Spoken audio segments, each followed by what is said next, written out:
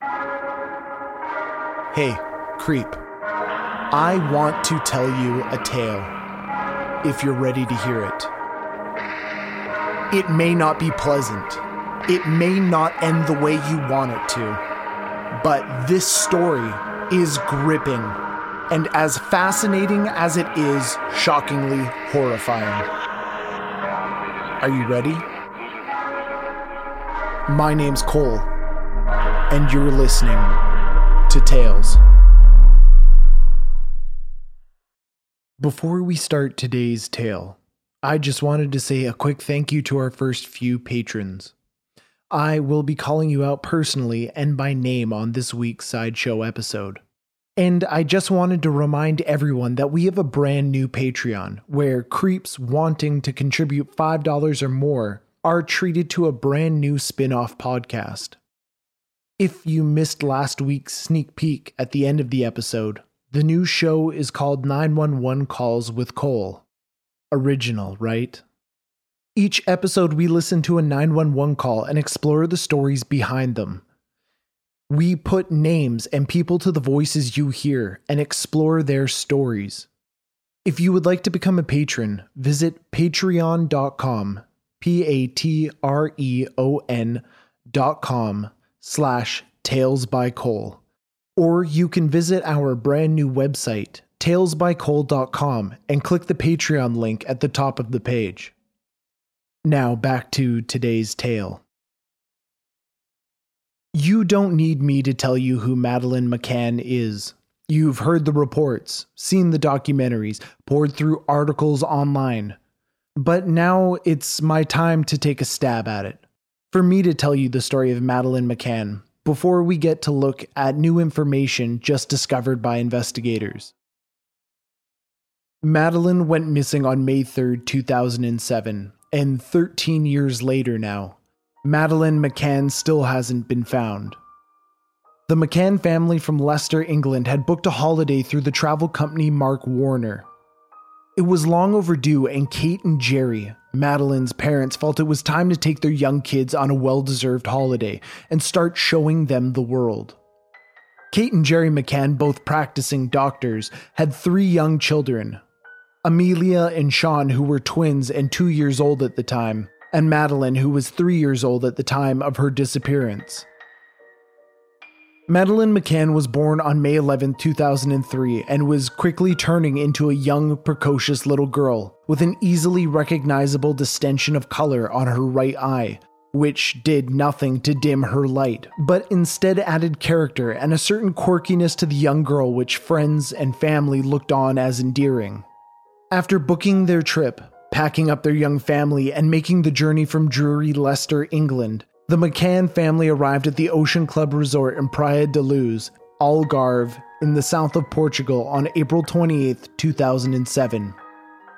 When they arrived, the weather was hot and arid, and a welcome change from the northern clouds of England the family was accustomed to.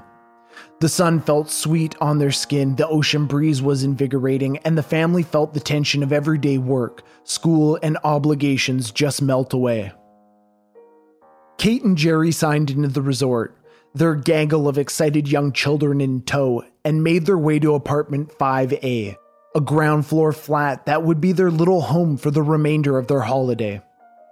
But they weren't the only ones signing into the Ocean Club Resort for a short reprieve from real life. The McCann's friends, dubbed by the media later as the Tapas 7, had organized the vacation in a group effort and had booked most of the block that apartment 5A was connected to for their week's stay. The resort was close to the beach, had easy in and out access, and was accessible from the public street, perfect for picking up and quickly enjoying what the vacation days ahead of them had to offer. Each day, the McCanns and the rest of the Tapas 7 would get up and have breakfast. Then that was followed by a leisurely lunch by the pool. Jerry McCann would then head off for tennis lessons while Kate and her kids would hang out in the complimentary kids club provided by the Ocean Club Resort.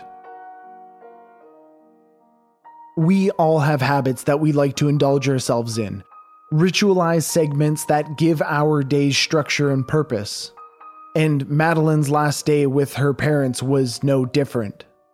At 2:29 p.m., the afternoon before Madeline's disappearance, Kate, Madeline's mother, took the last photo of her daughter without even knowing there wouldn't be albums of photos to come after. On that day, like all the previous days of their vacation, Jerry said goodbye to the children and his wife Kate to attend his tennis lesson at 6 p.m. After working up a sweat, he returned home around 7 p.m. to find Kate getting the twins and Madeline ready for bed. Kate and Jerry said goodnight to the twins and then put Madeline to bed wearing a pair of long-sleeved white and pink pajamas, while clutching her blanket in her tiny hands, and the two parents left her in her room to sleep. After the children were fast asleep at around 8:30 p.m., Kate and Jerry McCann left their apartment with the three children presumably safely asleep inside and walked 80 meters to join their friends at the tapas bar. Now, before we go any further, I want to address something. It's easy to say, why would you leave your kids? Why leave them behind? Why would you do that? What sort of mother just leaves her children? And while I agree with you, I also have to pump the brakes. If there are any parents listening, and I know there are, can you honestly say you've never stepped out, assuming everything would be fine? Now, if you just said no to yourself, creep, either you are the most meticulously observant, ever-present helicopter parent, or you just lied to me and yourself.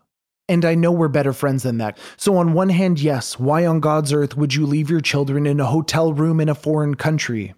But on the other hand, how many parents have done the same thing with their kids while trying to sneak a midnight tequila in Mexico? How many people have left their children napping and snuck across the street to have coffee and gossip with a friend in the middle of the day? It's easy to judge others when we know the end result will be tragic, to look at all the other possible outcomes and actions that could have been taken. But no one ever thinks it will happen to them. Doesn't matter if you're a teenager hitchhiking, rolling the dice that whoever picks you up is a good-natured person, or a parent staying within near proximity to sleeping children, ready to respond or feeling ready to respond if anything happens. Now, Kate, Jerry, and the rest of the Tapas 7 had reserved a table every night at the Tapas bar to unwind with their friends, to have their adult time.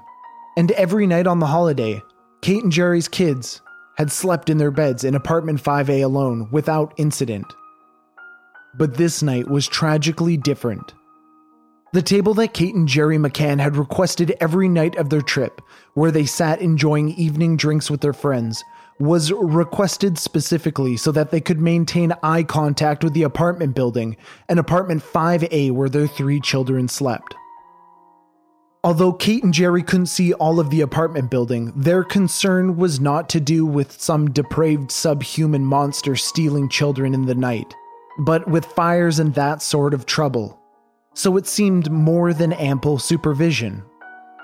Some of the other parents in their little group, the Tapas 7, had baby monitors that they were listening in on their children throughout the night so as not to disturb their adult fun time unwarranted. The McCanns decided it would be better to go and physically check their children, though, feeling more comfortable placing their eyes on their children sleeping soundly in their beds. Jerry McCann took the first round of checking the children, leaving the Tapas bar to make the 80-meter walk only 30 minutes after they arrived at the bar around 9:05 p.m. The McCanns had left the patio door shut, but unlocked, rationalizing that this would make it easier for the other adults in their friend group to double up on their own parental checks and pop in themselves to check on the McCann children. Jerry McCann quietly opened the sliding door. His ears pricked, listening quietly to see if he could hear anything. And then Jerry padded quietly across the apartment floor to the children's bedroom and peered through the open door. Jerry saw them, sleeping quietly and once again at ease, knowing his children were sleeping soundly and safely. Jerry shut the bedroom door and left to rejoin his wife and friends at the bar. What Jerry McCann didn't realize at the time is that when they had originally left for the Tapas bar, they had closed the children's bedroom door. But arriving back in the apartment to check on his children, the bedroom door was open. But unfortunately, Jerry didn't realize this until much later. At the same time Jerry was checking on his children, another member of the friend group, Jane Tanner, was doing the same thing. As Jane Tanner was walking down the street to check on her children, she walked past Jerry speaking to another tourist on the street. But neither Jerry nor the other tourist remember seeing Jane Tanner, who supposedly walked right past them on a very narrow street. Jane Tanner now, after supposedly passing Jerry and the tourist greeting one another on the street, continued onwards to her apartment on the conjoined block, and at 9:15, after just passing Jerry McCann talking to the tourist, Jane saw heading east on the dimly lit road a man walking away from the McCann apartment holding a small child in his arms. The child wasn't wearing any shoes, had on pink and white pajamas, and later the man would be described as mid-30s in beige trousers and wearing a dark jacket. At the moment though, Jane Tanner thought nothing of it. Could be someone from the resort taking their child for a night walk. That's all, and continued on her way to check her children before returning to the tapas bar. Jane Tanner arrived back to resume their evening and didn't mention the man carrying the child. It hadn't seemed strange to her. 20 minutes later, Kate McCann decided she wanted to go put her mind at ease and quickly check on the children. But as Kate stood up, another member of the Tapas 7, Matthew Oldfield, told Kate to relax. He had to go check on his children anyways. He'd be fine checking on the McCann kids as well. The time was now 9:30 p.m., and Matthew Oldfield started his watchdog rounds. On arriving at the McCann's apartment and softly walking inside, he noticed the children's bedroom door was wide open. Matthew Oldfield peeked his head in, perked his ears, listening for the sound of catastrophe, and heard nothing. So he decided it was time to turn around and make his way back to the fun. Now creep. Never hire Matthew Oldfield as your babysitter. While Matthew had checked in on the children, Matthew never saw the children. The room was dark and he merely poked his head in the door to listen.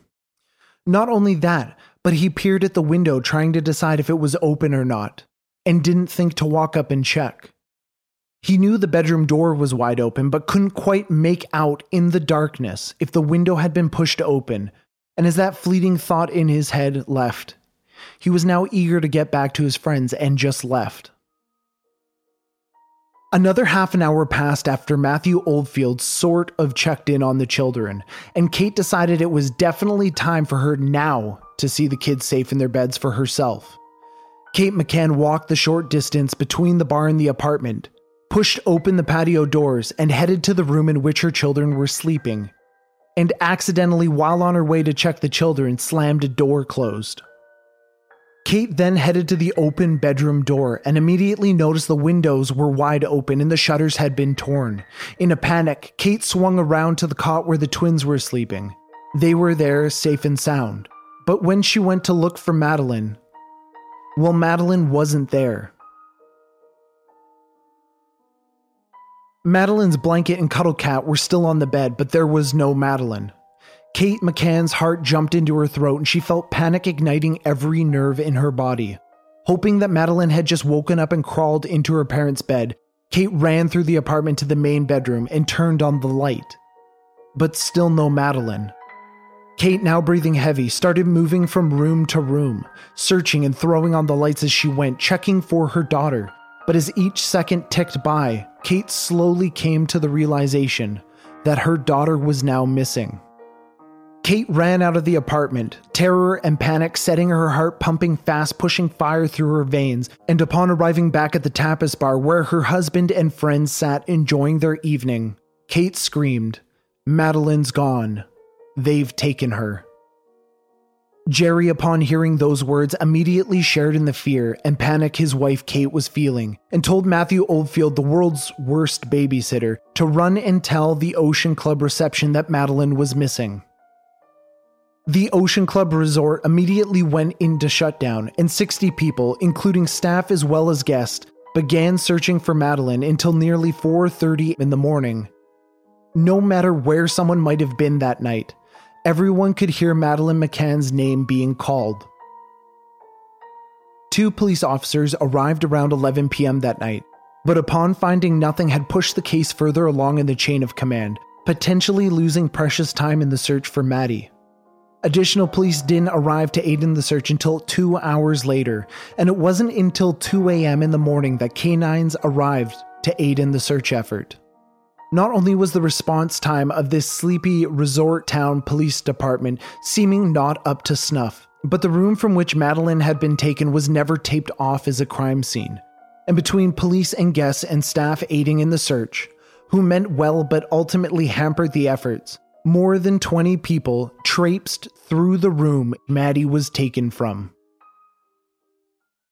Since that night, this case has not only developed a cult following in true crime communities, with thousands of Nancy Drews and Hardy Boys all trying to solve the case from home and bring closure for not only themselves but the McCann family. But this case has also become a favorite of conspiracy theorists. And that has a lot to do with Portuguese police being quick to point the finger and avoid any blame in their mishandling of the crime scene and subsequent search when they announced Kate and Jerry were the prime suspects in what was already any parent's nightmare. Goncalo Moral, the man in charge of the initial investigation, not only announced Kate and Jerry as their prime suspects, which set off the blaze which would ripple through the internet fueling conspiracy theories, but Goncalo also raised very severe and undue criticisms against English investigative forces that quickly involved themselves in the case. And this is where it gets exciting, and the new information comes into play. An hour ago, at the time of writing and recording this, only an hour ago, a new lead suspect has been named officially as German pedophile Christian Bruckner. Tourists in locals in Praia da Luz had spoken and given evidence to police 13 years ago, talking about a blonde male with a pock-marked face, who was seen stalking the McCann apartment block on 3 separate occasions. This description also matches the EFIT sketches put out by the police online. What does this mean, though? This means Mr. Goncalo Moral has questions to answer for, and that's because Goncalo was more than aware of exactly who Christian Bruckner was at the time. Almost exactly a year ago in April, while speaking to the Australian podcast called Maddie, Goncalo said that British police, and I quote, are probably going to use a German pedophile who is in jail in Germany as their prime suspect. And then, Goncalo continues by saying his police department investigated him at the time, but found nothing to suggest he took Madeleine. Now let me get this right. That's nothing to suggest? Nothing to suggest he was involved? Despite the fact that the Portuguese police had been given 3 eyewitness accounts of a blonde-haired, pock-marked face man stalking the apartment building, as well as another account from the Ocean Club itself saying that a blonde-haired man with bad skin was acting suspiciously in the reception area of the resort, with no reason to be there. Despite just that, Christian Bruckner wasn't even included in a short list of 600 potential suspects. Now call me crazy creep, but if a man is skulking around the apartment that a little girl goes missing from, and that man fits eyewitness description and happens to be a convicted sexual predator like Christian Bruckner was, his first conviction being child sex offenses in Germany in 1994 at the age of 17. Well, I don't often give my opinion, but I believe that warrants a 1 in 600 spot on that short list. But despite all that, Goncalo has maintained that he believes the parents were involved in Maddie's disappearance, and when Christian Bruckner was brought to his attention in 2007, Goncalo dismissed him as a scapegoat. He'd already made up his mind who was responsible. Christian Bruckner is currently in jail serving a sentence for the rape and assault of an American woman in 2005, only 18 months before Madeleine vanished. Around the time of the disappearance, Christian was living in a home only 3 miles from the resort, moving out a month before Madeleine was taken and moving into a Volkswagen camper van. On the night Maddie vanished, investigators were able to track down a phone call that placed Christian in the immediate area of the Ocean Club Resort. He spoke to someone on the telephone for half an hour and then hung up. The next day, Christian then transferred ownership of his Jaguar XJR6 to a different name, and then shortly after moved back to Germany. In 2011, Christian was sentenced to jail for drug smuggling. In 2016, he was jailed for the sexual abuse of a child and possession of child pornography. And then after that sentence, he traveled to Italy, where he was arrested in 2019 for a 2005 rape in Milan. He was then deported back to Germany and convicted this last December thanks to DNA evidence, and is currently sentenced to 7 years in jail. This is Christian Bruckner, the man Goncalo still says is a scapegoat. The same man who was seen on 4 separate occasions near where Madeleine and her family would have been on the same days. This case is still unsolved. Perhaps he isn't the individual responsible. But for anyone who's ever been intrigued by this case, this is an important moment, and the first time this case has seen any notable movement in years, despite constant attention. Unfortunately and tragically, German authorities believe Madeleine is deceased, but investigators are still treating it as a missing persons case. Obviously, anyone would hope the authorities are wrong, holding out hope that she's still alive somewhere in the world. But realistically, closure is what everyone is looking for now. Closure and resolution to a case that has driven the world crazy for over a decade. Closure to the constant harassment of the McCanns. Closure for investigators who have spent a career searching for Madeleine. And closure for the family who want to know what happened to their daughter and sister.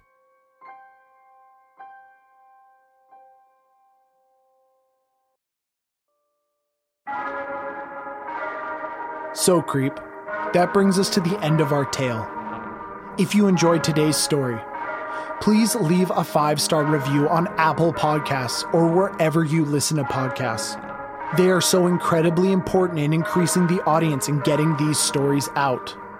And more importantly, every single 5-star review gets me one step closer to getting out of my mother's basement. You can also follow us on Instagram, Twitter, and Facebook, all at Tales by Cole. This episode was written and narrated by myself, Cole Weavers, and production and editing by Matt Black. And remember, creeps, take care of one another, stay safe, and don't forget to lock the door.